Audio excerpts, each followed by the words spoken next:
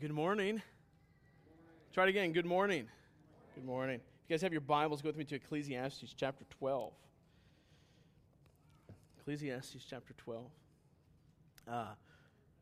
They wanted to get me on stage earlier so that I could have the whole hour and a half to preach. So, hope you're all ready for that. No. We want to change things up a little bit this morning. So, if you have your Bibles, Ecclesiastes chapter 12, let's read verse 9 through verse 14.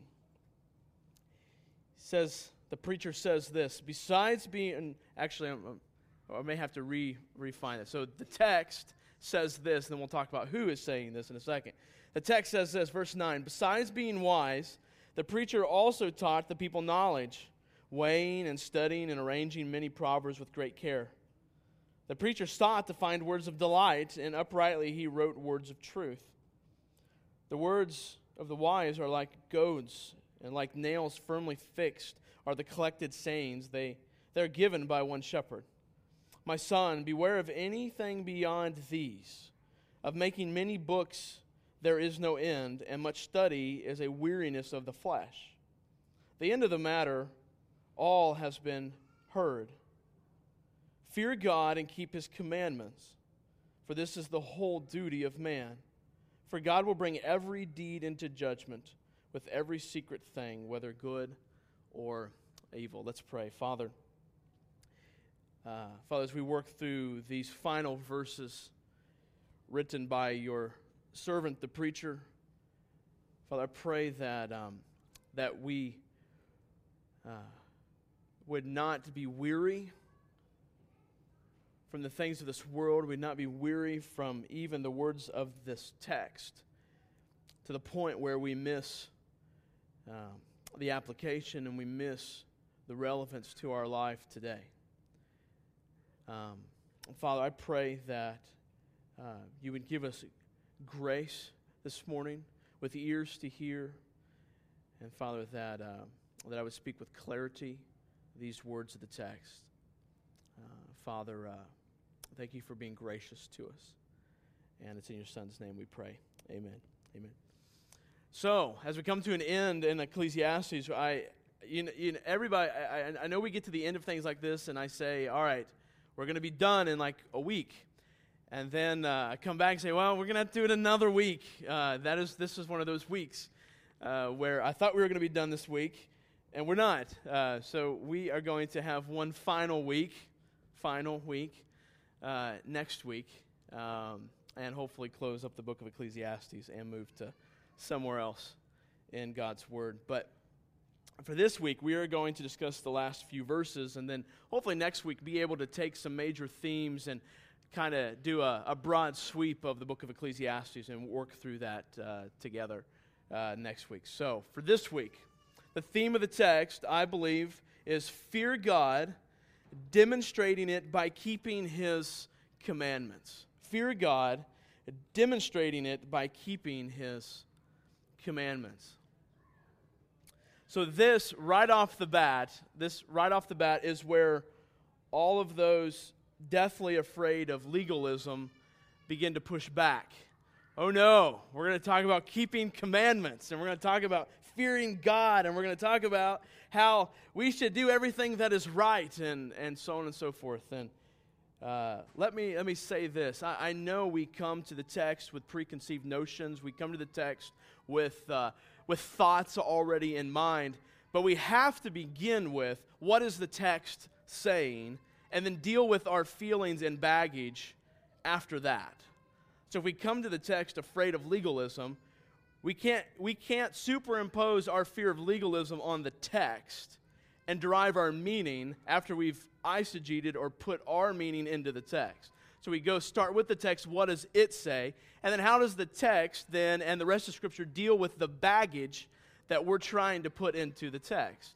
So I too do not like legalism and believe that it is wrong. But to begin with the text with that in mind, I think is quite dangerous, because we can miss the point and the power of the text. Because if we're so quick to jump to, well, it's not about doing what's right, it's about grace, then we can miss what he's saying. And subsequently end up with what we have a lot of today, and that is Christians who live by grace, which to them means they do nothing of profit for the kingdom of God. They live sin-filled lives so that grace may abound, and they miss the fact that God has called us to fear him, demonstrating it by keeping his commandments.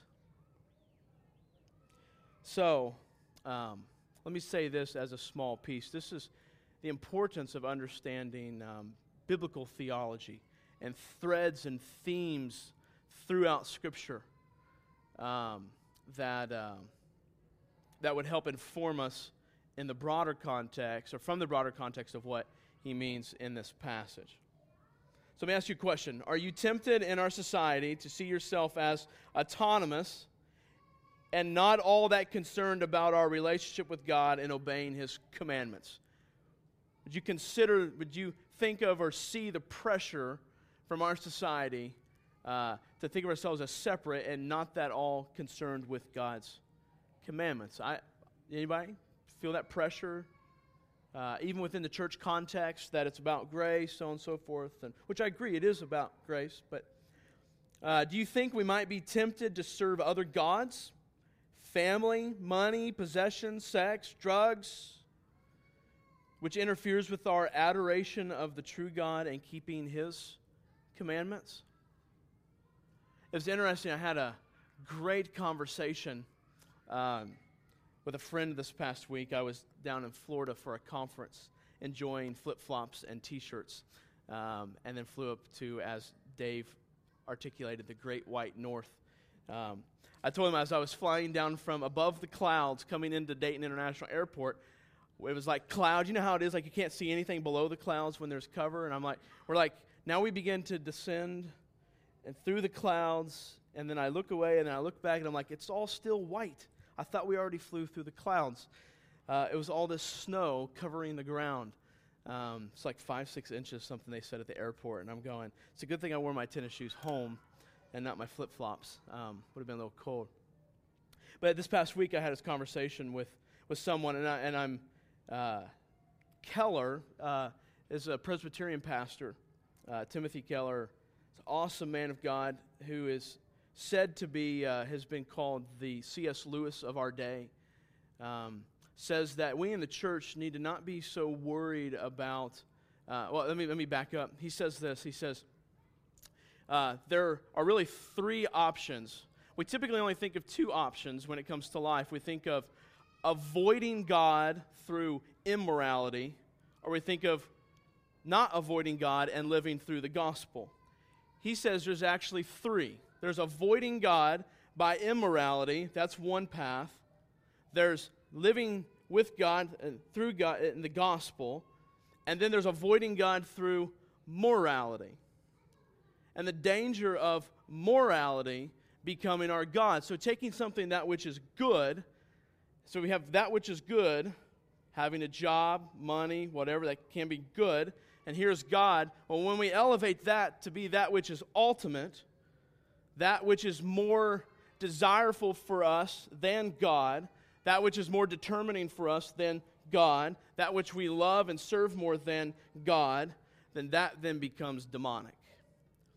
And so as we think through this and we think through keeping God's commandments, we need to not limit our thinking to just that which we would say is immoral. Sexual sin, those kind of things. It might be something that is good, that's been elevated to something that is ultimate, and therefore has become an idol in our lives. So, do you think we might be tempted to serve other gods, such as family, money, possession, sex, drugs? Israel failed in this respect. If you remember Mount Sinai, they heard God's law. You shall not make for yourself an idol. You shall not worship them. And then a few weeks later, while still at Mount Sinai, they made a golden calf and worshipped it.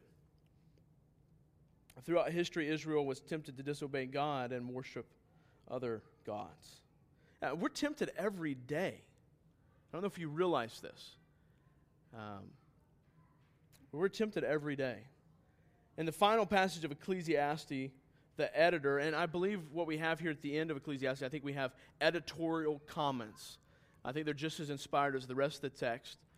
But I think at this point the preacher has done, and then these last few verses is an editor that is proclaiming, exclaiming, or is talking about what the preacher has just done and gives some final closing comments. But it's interesting, the editor recommends the teacher's reflections, and then he kind of moves into a summary of his writings here. 6 times, you guys go back and look at this later, 6 times the teacher mentions the crucial importance of fearing God and standing in awe of God. 6 different times in the book of Ecclesiastes. So basically what happens is the editor selects this major theme and then amplifies it by saying, fear God and keep His commandments. Fear God and keep His commandments. But what we're going to do is we're going to start, though, with what does the preacher, or what does the editor say about the preacher? And we're going to kind of fly through this pretty quickly, the first few verses, because I want to concentrate our time on the fear God and keep His commandments portion of this passage. So with that said, the first thing he does is he gives us, the editor gives us a description of the teacher's person and works, of what the teacher, who the teacher is, and what the teacher has done. Again, if you're taking notes, let me encourage you to write verse 9, and then we'll hit some points and talk about it. And if you note some application as you go along, that would be valuable for your soul as well. But starting in verse 9, he says this, besides being wise, the preacher also taught the people knowledge, weighing and studying and arranging many proverbs with great care. So the first thing he acknowledges is that the teacher is wise. The teacher was wise. We have the editor recognizing the wisdom of the teacher. Now that's not all he wants to say, because he says besides being wise, and then he goes on. But I want to remind us something about it when it comes to Old Testament wisdom. When we think of wisdom today, we think of wisdom in a theoretical sense. We don't think of it so much in a practical sense. The Old Testament's primarily concerned with wisdom in a practical sense. It is insight into how to make the most of each day. Does that make sense? Not so much about this theory of what might be good. It's what is practical for today, useful for today, how I live my life, how I live in relationship with my spouse and my kids, how I manage my money, how I view this life. Some of you are familiar with the German theologian in the early 1900s, Dietrich Bonhoeffer. He said this, to understand reality is not the same as to know about outward events. It is to perceive the essential nature of things. Listen to this. The best informed man is not necessarily the wisest. Indeed, there is a danger that precisely in the multiplicity of his knowledge, he will lose sight of what is essential. But on the other hand, knowledge of an apparently trivial detail quite often makes it possible to see into the depths of things. And so the wise man will seek to acquire the best possible knowledge about events, but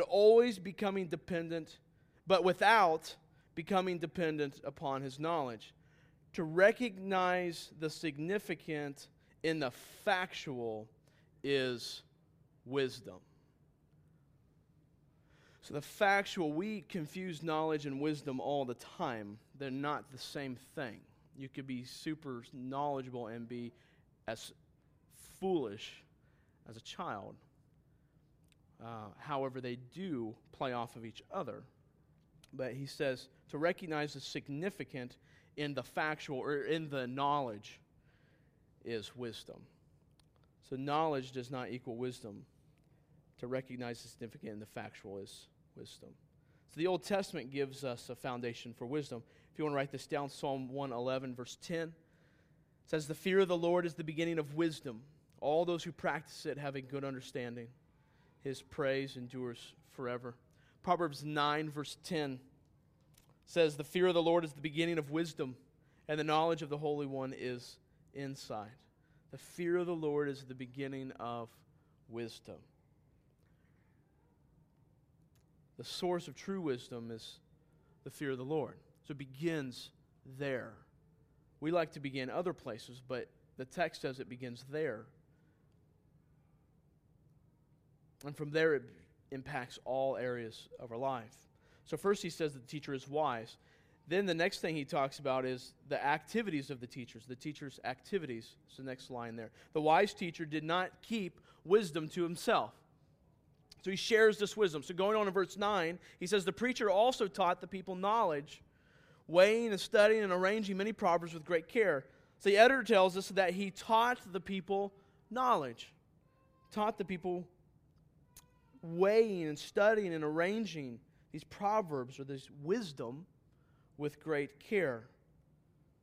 So he tells us by weighing and studying and arranging them, that's part of how he taught them. Then he tells us the second way that he taught the people in verse 10. Look with me at verse 10. He says, the preacher sought to find words of delight, and uprightly he wrote words of truth. This is where he became like Joel Osteen and sought words of delight. Just kidding.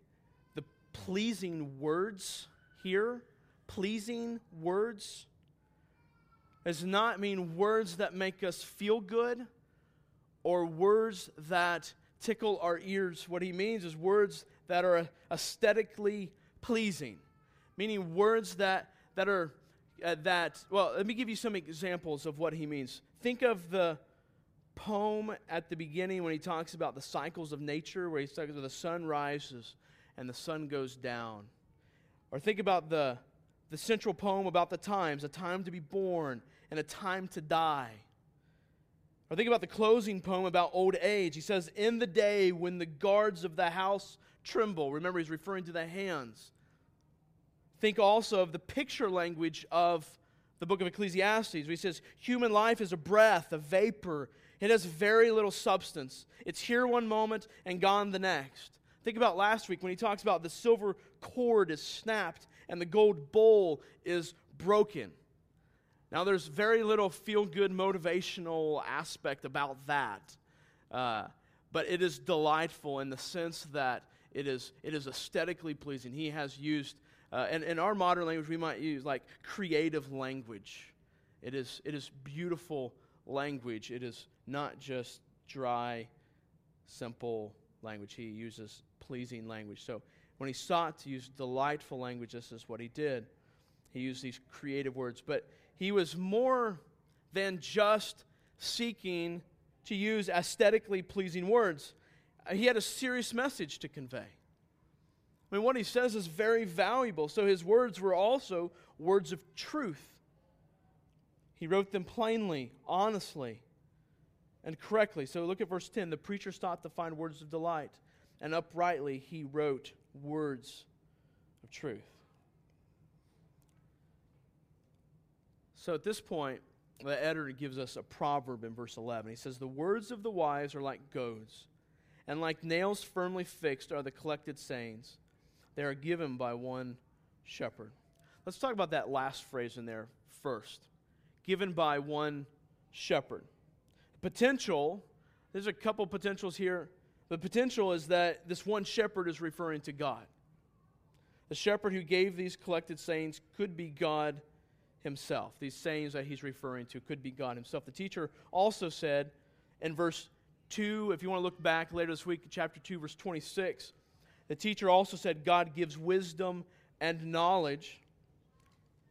In Psalm 80, verse 1, David talks about God as the shepherd of Israel. And Isaiah 40, verse 11, Isaiah proclaims that God will feed his flock like a shepherd of Israel. So it's potential. This could be God. I think that's probably a pretty healthy understanding. It could also refer to the Messiah. We'll get to that in just a few moments. But let's go to this phrase in there where he says, the words of the wise are like goads. What is a goad? When I thought of like goat cheese. I'm like, goad cheese or something weird like that. What's a goad? it's a sharp stick in front of the wagon to keep the cattle, the ox, from stopping. It's a prod, like a poker. Anybody ever been poked? Right? My wife has a finger, and that finger can poke, right? Poke. Except this was meant to inflict probably much greater pain than that. It was a cattle prod. They were large pointed sticks that the shepherd would poke into an animal to get it moving and turning in the right direction. That's the goal. It was to go poke. Don't go that way, go that way. I mean, it was to inflict pain, to move them along. Goads work because they caused pain. I mean, think about that with a big ox. Ladies, kind of like your husband, you know. It's hard to get him to move in a specific direction. Sometimes you have to poke him. You're not going to go up to the ox and reason with it. You know what I'm saying? Like, all right, ox, I would like for you to take one step to the right, one step back, and then take a step forward. Like, he's not going to do that. But you can get him to do it by taking a poke, and he'll move quickly. Sorry, I was trying to do like line dancing with the ox, but some of you caught it, some of you didn't. That's all right. So these goads, and he's saying that the sayings of the wise are the same and can likewise be painful. I mean, think about what we've heard so far in the text and in 12 chapters. It was painful to hear the preacher say that the fate of humans and the fate of animals is the same. As one dies, so dies the other. That's not your best life now. That's kind of rough. You're going to die. Just like that animal will see the day that it dies, so will you see the day that you die. That is painful. Or thinking, as we did last week, on the deterioration of our bodies and how there will come a day where we will no longer rejoice in that, or it will be incredibly hard. That is painful. It was painful to hear him proclaim that surely there is no one so righteous as to do good without ever sinning. He says that in chapter 7, verse 20. So these goads sought to spur Israel, that's who this was written to spur Israel to action and guide them in the right direction. Parents sometimes use biblical sayings as goads to push their children in the right direction. Proverbs 16:32 says, "Whoever is slow to anger is better than the mighty, and he who rules his spirit than he who takes a city." You guys recite that to your 2-year-olds? I'm just kidding. But using biblical truth to prod our children along. Another example, Psalm 141:3, "Set a guard, O Lord, over my mouth. Keep watch over the door of my lips." Again, wisdom that here, and particularly in that verse, is instructing us of the painful reality of the sinfulness of our mouths. And then instruction on practical wisdom on how to respond to that, asking God to put a guard over our mouths. So let's take a step back to that where it says the one shepherd. We said it could refer to God. It could also refer to the Messiah, to Christ the Messiah. This phrase, the one shepherd, is only used 2 other times in the Old Testament. In Ezekiel, it refers to the promised son of David, the shepherd king. In the New Testament, Jesus calls himself the good shepherd, John 10, verse 11. Let's think about this. Let's think about the good shepherd using words as goads, using words to prod us along. Matthew 7:15 says, "Beware of false prophets who come to you in sheep's clothing, but inwardly are ravenous wolves." Mark 8:33, "But turning and seeing his disciples, he rebuked Peter and said, 'Get behind me, Satan, for you are not setting your mind on the things of God, but on the things of man.'" Again, words of wisdom used as prods to poke these people along. Acts 23, verse 13 through 14. At midday, O king, I saw on the way a light from heaven, brighter than the sun, that shone around me and those who journeyed with me. And when we had all fallen to the ground, I heard a voice saying to me in the Hebrew language, Saul, Saul, why are you persecuting me? It is hard for you to kick against the goads. So the goads here turn Saul, the persecutor, into Paul, the missionary. But whether this is God he's referring to as the Good Shepherd or the Messiah is referring to as the Good Shepherd, the point is still the same. The words of wisdom are like goads prodding you along. And I hope as we've worked through Ecclesiastes that the words of the text have prodded you along. That you can look back and go, wow, I remember this thing and it hurt, but it changed the course of my direction, the course of where I'm headed. Or this phrase here really helped impact this area of my life.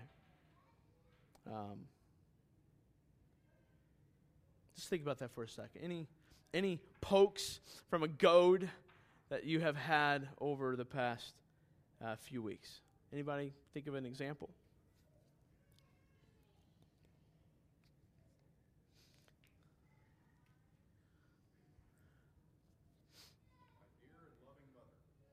Okay. Family members causing. Okay, what was it that poked you to handle that situation appropriately?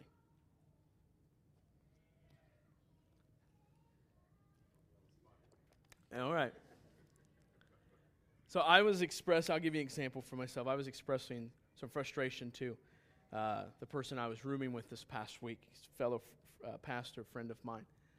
And he spoke, I was speaking to him about some frustration in my life of recent days, and he helped me, I think, see the idol in my life that was causing that frustration. And something that was good, a good desire that was becoming ultimate in my life, and helped speak words of truth that guided and prodded me along in that. Anybody else?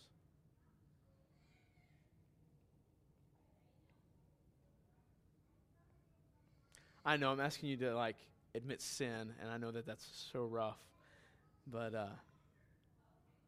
anybody else? All right, well, let's continue on. Maybe put an asterisk next to your note and your notes right there and go, think about this, okay? Consider. Because, here's my fear, if you can't think of anything, that's probably a bad thing, okay? Now, if you don't want to share it, that's probably a bad thing too, because sin likes secrecy, but at the same time, I understand this is a large forum, so that might be a little awkward, but if nothing came to mind, I think that's a red flag, if you know what I'm saying. It's a red flag. Going on, verse 11. So he says, the words of the wise are like goads, and like nails firmly fixed are the collected sayings that are given by one shepherd. Nails firmly fixed are the collected sayings. What is he referring to as nails?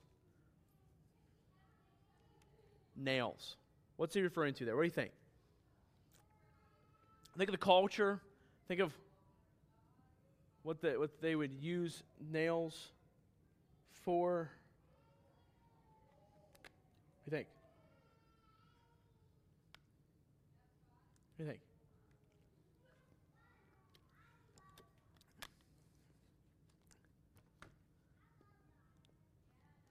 Y'all are really talkative this morning. That's good. It's all right. So nails. I think nails in this context would most likely refer to the nails or stakes that would hold the tents of the shepherd's stable. You ever seen those big tents that they put up and they drive big stakes into the ground so it holds the ropes? I think that's kind of the picture here. It's these stakes that would hold the tent firm, that would keep the tent in place, that would keep it from getting blown over or moved or knocked over. And so these stakes or these nails firmly planted into the ground keep the shepherd's tent stable. So the collected sayings that he's referring to here give stability and security to one's life. Think of the stability and focus for our lives provided by the teacher repeatedly pleading that we fear God. Think of the comfort provided by his teaching that it will be well with those who fear God, chapter 8, verse 12. Think of the security provided by teaching that God is in control and that he has set the times. Think of the stability that should bring to your life, chapter 3, verse 2. Think of the focus provided for our lives by his constant exhortations that we seize the day and enjoy God's good gifts. I mean, think about that focus that brings to our lives and the stability that brings to our lives. This is what he's referring to. And like the nails firmly fixed are the collected sayings. The teacher himself called the stability and security provided by the collected sayings, he called it protection in life. Look at chapter 7, verse 12 of Ecclesiastes. It says, "For the protection of wisdom is like the protection of money, and the advantage of knowledge is that wisdom preserves the life of him who has it." So he says very practically, the goads prod us to movement in the right direction. The nails firmly fixed provide stability and security to our lives. That's why when we are not listening to wisdom, that's why if nothing came to mind where wisdom has been prodding you along in the past few weeks, that's dangerous, because wisdom should be guiding aspects of our lives, and these collected wisdom provides stability to our lives. And then, of course, all the other benefits of enjoying life and making the most of it, and those things that wisdom would push us and encourage us along to do. So, after the editor now has given us kind of a description of what the preacher has done in Ecclesiastes, now the editor gives us 3 commands. He gives us 3 commands. The first one, he says, beware of any writings beyond these, particularly speaking of wisdom. So verse 12, it says, "My son, beware of anything beyond these, of making many books there is no end, and much study is a weariness of the flesh." So in those days and today, there are many writings that were passed off as wisdom. But the editor warns his readers to be careful with those other books. Be careful, because they may not be good. They may not be of God. Beware of anything beyond the collected sayings that God has provided here. That's his warning. Beware of these. Beware of these. Then he gives us another proverb. Verse 12. He says, "Of making many books there is no end, and much study is a weariness of the flesh." Think about this today. Have you guys ever just looked, or maybe from your own reading, just noticed how many books are produced and published like every day? It's just crazy. And there's nothing wrong with that. I've got 2 or 3 books on my list that are set to be published this year. Writings, there's a particular writing on coaching other church planters that is supposed to be published later this year. And so writings coming out all the time and valuable. Our bookstores are overflowing. Think about people who earn PhDs, essentially end up writing books by the time that they're done. And a lot of them, I know a lot of the professors I had in my graduate work, a lot of their PhDs became books. They have it on the faculty, authorship shelves. And a number of them, they tend to be more boring than typical books. But anyways, yeah. I had a professor write one on Ezekiel, and I couldn't get through it. So the writer here, though, evaluates the activity itself of making many books is endless in the sense of leading nowhere. It is pointless. He says that much study is weariness of the flesh. So like making many books, much study is pointless. Much book learning leads only to weariness of the flesh. The teacher wrote early in chapter 10, verse 15, you can look at, "The toil of fools wears them out." The editor here is seeking balance, just like think the teacher is seeking balance. So this is not him saying that books are not good, that we shouldn't learn, that he's speaking of a balance to this and the rest of life. So, with that, let's move on to kind of his second command, and that is to fear God. Fear God. Verse 13 of chapter 12. It says, the end of the matter, all has been heard. Fear God and keep His commandments, for this is the whole duty of man. So the teacher earlier urges us to fear God. Let's look at a few of these examples. I would encourage you, if you have your Bible, flip back to chapter 3 of Ecclesiastes with me. Ecclesiastes chapter 3 at verse 14. It says, I perceived that whatever God does endures forever. Nothing can be added to it, nor anything taken from it. God has done it, so that the people fear before Him. So again, we're just tracing this theme of fear through the Ecclesiastes. Look at chapter 5, verse 7. It says, for when dreams increase and words grow many, there is vanity. But God is the one you must fear. Again, a couple pages to the right, chapter 7, verse 18. It is good that you should take hold of this, and from that withhold not your hand, for the one who fears God shall come out from both of them. Again, I understand we're not hitting the context here. We're just tracing through fear. Chapter 8, verse 12, the next example. Though a sinner does evil 100 times and prolongs his life, yet I know that it will be well with those who fear God, because they fear before Him. All right, so we don't have time to do a major treatment on fear and how that all works, but understand this, to fear God is not to be terrified of God, but to stand in awe of God. Is the better understanding of that, if you will. There's a healthy fear. It's not the terrified, but to stand in awe. God is the almighty creator, and we are His mere creatures. God is eternal, and we are a finite vapor. God is sovereign, and we are utterly dependent upon Him. God is holy, we are sinners. It is only fitting that we stand in awe of the eternal, almighty, holy creator God. Many of us don't stand in awe of God because our God is this big. He is holy and eternal. He is transcendent, but He has also come here to be with us as well. To fear God is to take God seriously, to acknowledge Him in our lives as the highest good, as that which is only fit to be ultimate in our lives. To revere Him, to honor, worship Him, to center our lives on Him. Acts 17:28 says, for in Him we live and move and have our, what? Our being.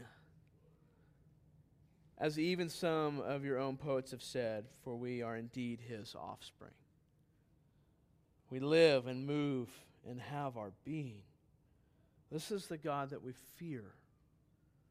There's a healthy fear of God. I think it's interesting because I think next the editor takes us into how can we show this fear. He says, keep His commandments. Keep His commandments. Among many things, when we disobey God, it shows at least one thing, and that is that we do not fear God. That we do not stand in awe of God. That there is something else that is more desirable to us than the almighty creator of this world.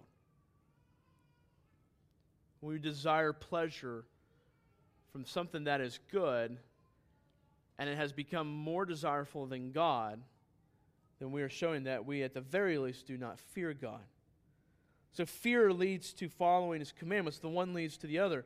The attitude of fearing God leads to the action of keeping His commandments. We demonstrate that we fear God by keeping His commandments. If we really stand in awe of God, we will seek to keep His commandments. John 14:15, what's He say? If you love me, you will keep my commandments. It's plain as day. Moses was already linking fearing God with keeping His commandments in Deuteronomy chapter 10, verse 12 through 13. And now, Israel, what does the Lord your God require of you? But to fear the Lord your God, to walk in all His ways, to love Him, to serve the Lord your God with all your heart and with all your soul, and to keep the commandments and statutes of the Lord, which I am commanding you today for your good. Now, there's a whole lot. I mean, we could preach a whole sermon on chapter 12, chapter 10 of Deuteronomy.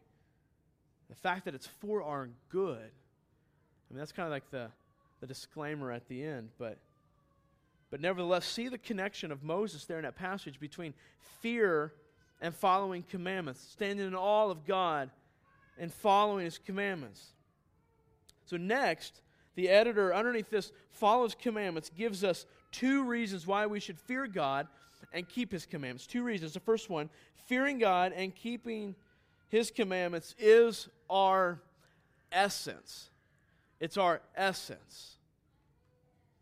It's our essence. Look at verse 13. It says, the end of the matter, all has been heard. Fear God and keep His commandments.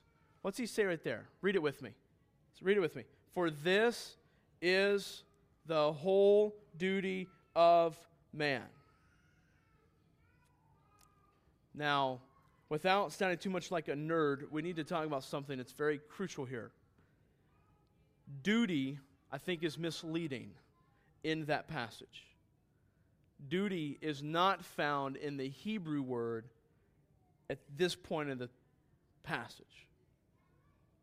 It literally reads this: fearing God and keeping His commandments is the whole of everyone.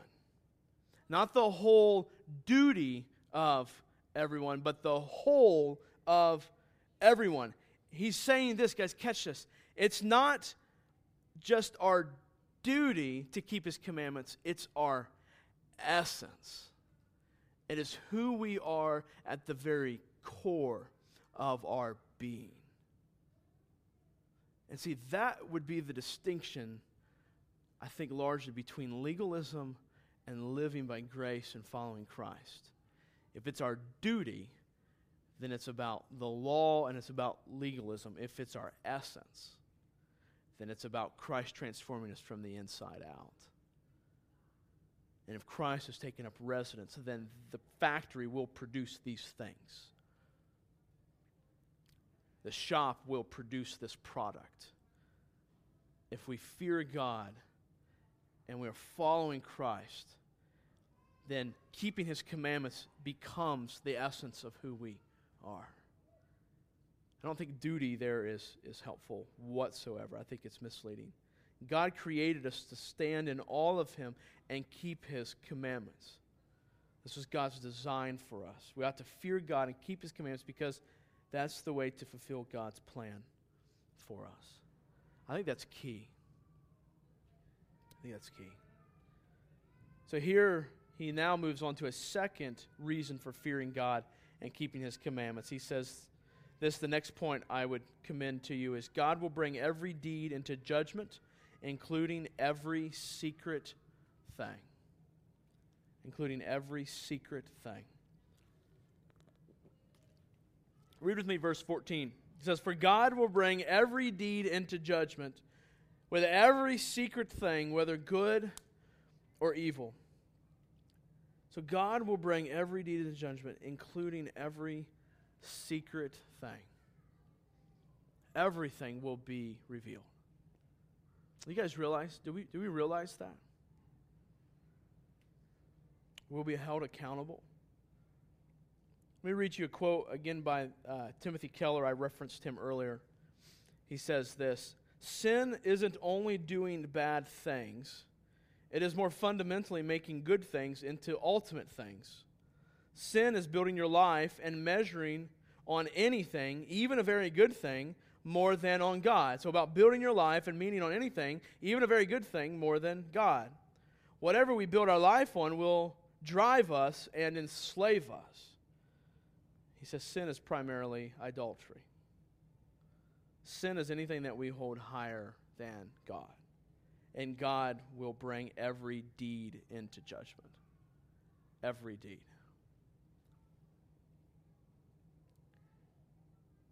And I think to leave it there would be to focus in on the text of Ecclesiastes and to miss how it fits in with the broader context of Scripture. So I think we walk away from that going, oh my gosh, like God's going to rain down lightning bolts on me if I do not keep His commandments. And some of us need a lightning bolt rain down on us, I'm not going to lie. I do myself sometimes. But I think the New Testament helps further understand this. This is not saying that what he says here is wrong. What it's saying is we have to understand this passage in light of the whole of Scripture. And the New Testament, I think, helps make some of this a little clearer for this. We should keep God's commandments not because we dread God's judgment. For those of us who are followers of Christ, who are committed, seeking Christ, He is Lord of our lives, we need not to fear His judgment. Why? Because on the cross, Jesus took upon Himself God's judgment for our sins. Do you hear me, Christian? Like, we don't have to fear God's judgment. God's judgment is no longer a threat for those who are followers of Jesus. I didn't say those who are religious people, those who are followers of Jesus. So we do not seek to keep God's commandments because we dread the coming judgment. Rather, we seek to keep God's commandments because we desire to do so because the grace of God is transforming us from the inside out. Let me read to you. Anybody know who Martin Luther is? Martin Luther? Martin Luther. All right. Let's see what Martin Luther says on the subject. He says this: If we doubt or do not believe that God is gracious to us and is pleased with us, or if we presumptuously expect to please Him only through and after our works, then it is all pure deception, outwardly honoring God, but inwardly setting up self as a false Savior. So when we attribute works or think that our position before God is based upon our works, then we make ourselves falsely into the Savior.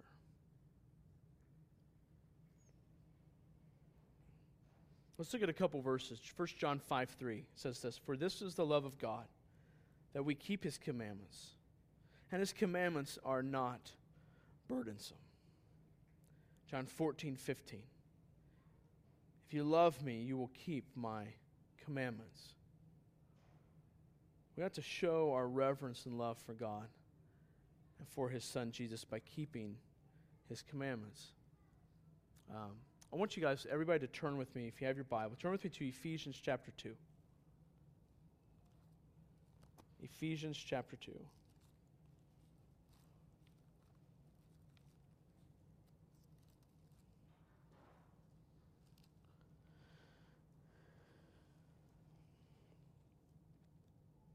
Ephesians chapter 2. Everybody's there.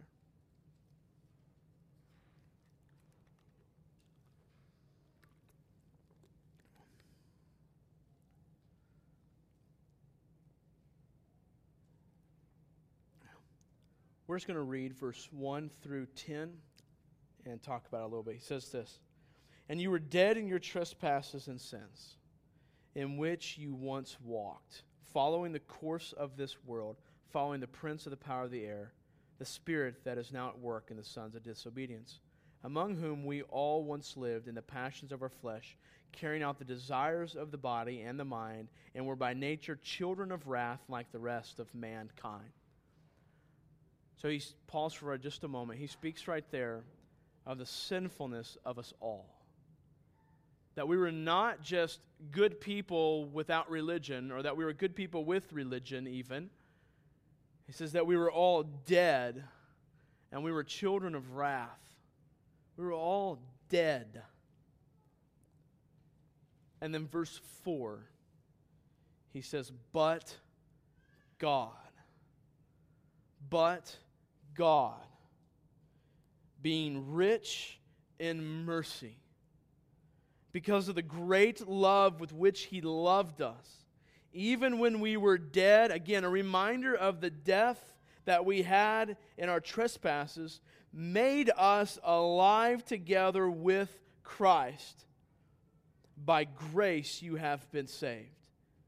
So we were made us alive together with Christ, verse 6, and raised us up with Him, and seated us with Him in the heavenly places with Christ Jesus, so that in the coming ages we might show the immeasurable riches of His grace and kindness towards us in Christ Jesus. And then verse 8, a verse that many of us might be familiar with. For by grace you have been saved through faith, and this is not your own doing. It is the gift of God, not a result of works, so that no one may boast. And then many of us stop right there. The average Baptist, I think, stops right there. For we are His workmanship, created in Christ Jesus for good works, which God prepared beforehand that we should walk in Him. So let's just draw out a few distinctions here. Look back at verse 8. For by grace. It is by grace that you've been saved. It is through faith that salvation has been appropriated in our lives. It has been given and applied to our lives through faith. Faith in what? Faith in our works? Faith in a church? Faith in a denomination? No, faith in Jesus. Through faith in Christ. And he says, this is not of our own doing, but it is a gift of God. It's a gift. Not a result of works, verse 9, so that no one may boast. We can't do enough good. Instead, it's by grace through faith, and it's a gift. And then verse 10, for we are His workmanship, created in Christ Jesus for good works. We were created for good works. I know I'm being harsh, but I can at least speak for Baptists. We tend to stop at 9. We stop at 9 because if we talk about works, now we're talking about legalism, and now we're talking about earning our way to heaven and works-based salvation and all that blah, blah, blah, blah, blah. So we get afraid of that, and so then we steer away from God's Word. But he says here, and we just talked about fearing God and keeping His commandments, and here he says, for we are His workmanship created in Christ Jesus for good works, for the totality of the good of which we would do. And how? Because we're His workmanship.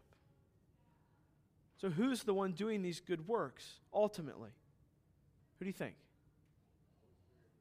Yeah, the Holy Spirit through us. God. We are His masterpiece.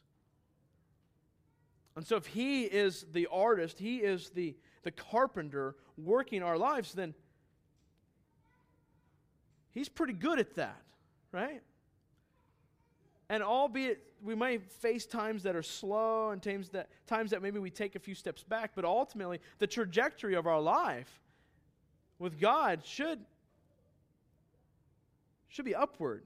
Like God working through us. Again, there's going to be times like this, right? But is God is the one working out this. God is the one that is giving us the grace to keep His commandments. God is the one giving us the grace to move forward, to live out this life. You see, I don't know if I heard someone else say this. Obviously, it's scriptural, but we're not saved by good works, but we were saved for good works. We're not redeemed by our good works, but redeemed for good works, for keeping these commandments, for living a life that honors God. We're redeemed for that purpose. Sarah and I had a conversation. I'll close with this. Sarah and I had a conversation yesterday talking about redemption. And we, just like we tend to limit Christianity to Sunday and to maybe Tuesday night or Wednesday night Bible study, like that's our Christianity, and then the rest of the week is just kind of whatever. That's my secular life. I think that is a horrid division. I don't think this secular sacred divide that we have is scriptural. Because I think the gospel is not just limited to the redemption of our souls, but also the redemption of our lives, the redemption of our marriage, the redemption of our parenting, the redemption of our workplace, the redemption of our cities. As the people of God are transformed and they live out the city of God on earth, that God is about redeeming all of creation. And so when we think about these good works and we think about the commandments that God has called us to, let's remember, first of all, that it's Him who's working through us. So how do we then keep His commandments? Again, we go back to Christ. How did Christ keep the commandments of God? It was utter dependence and submission upon the Holy Spirit. Keeps coming back to us saying, God, I can't do it. You do it through me. I'm going to work hard, but it's you doing it through me. So it's not about what I'm doing, but it's about God doing it through me. I'm going to beat my flesh, but I'm going to depend utterly upon the Holy Spirit and submit to His guidance. Now, for some of us, that looks like some subjective, emotional experience of submitting to the Holy Spirit. And I would commend to you that looks largely like understanding God through His objective revealed self here.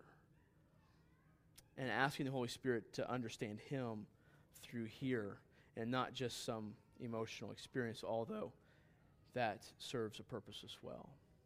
So, I have two encouragements for you guys today. One, if you're a follower, let me say this too. On your notes, the last 3 lines we're going to say for next week.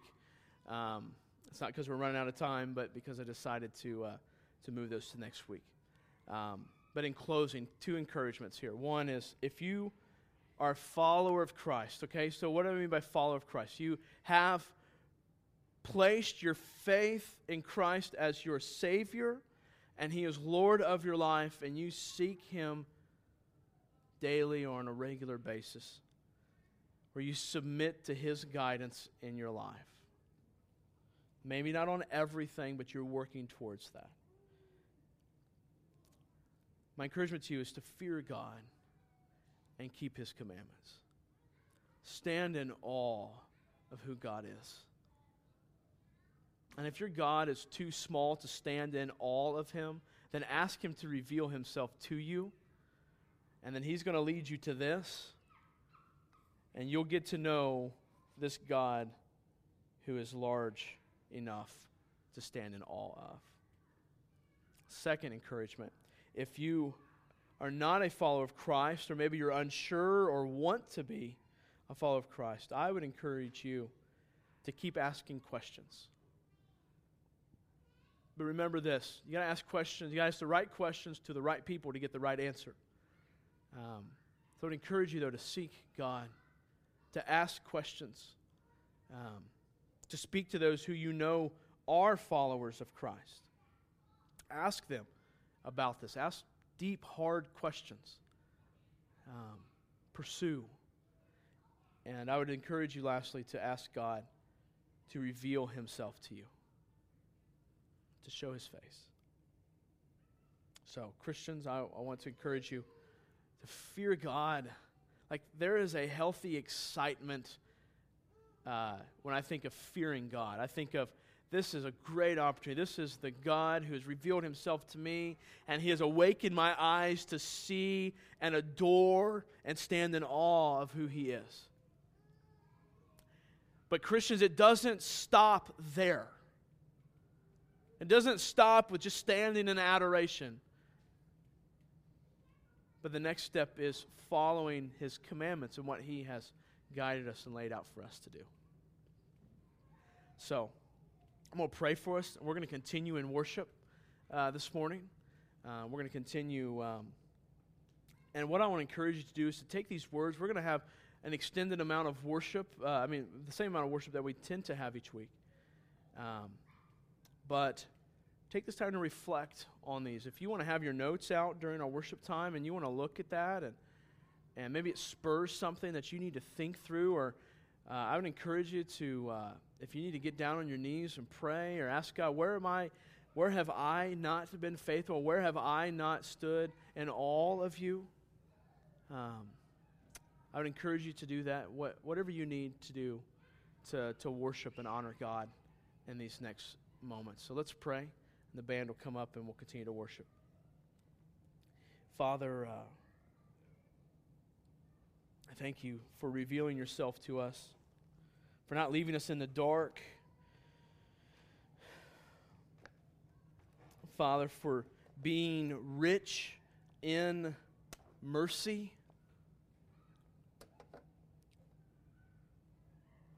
Father, thank you that we don't have to fear your judgment any longer,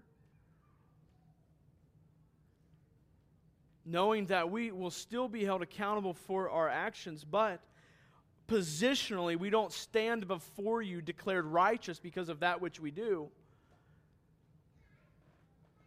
but positionally we stand before you as righteous and justified because that which Christ did.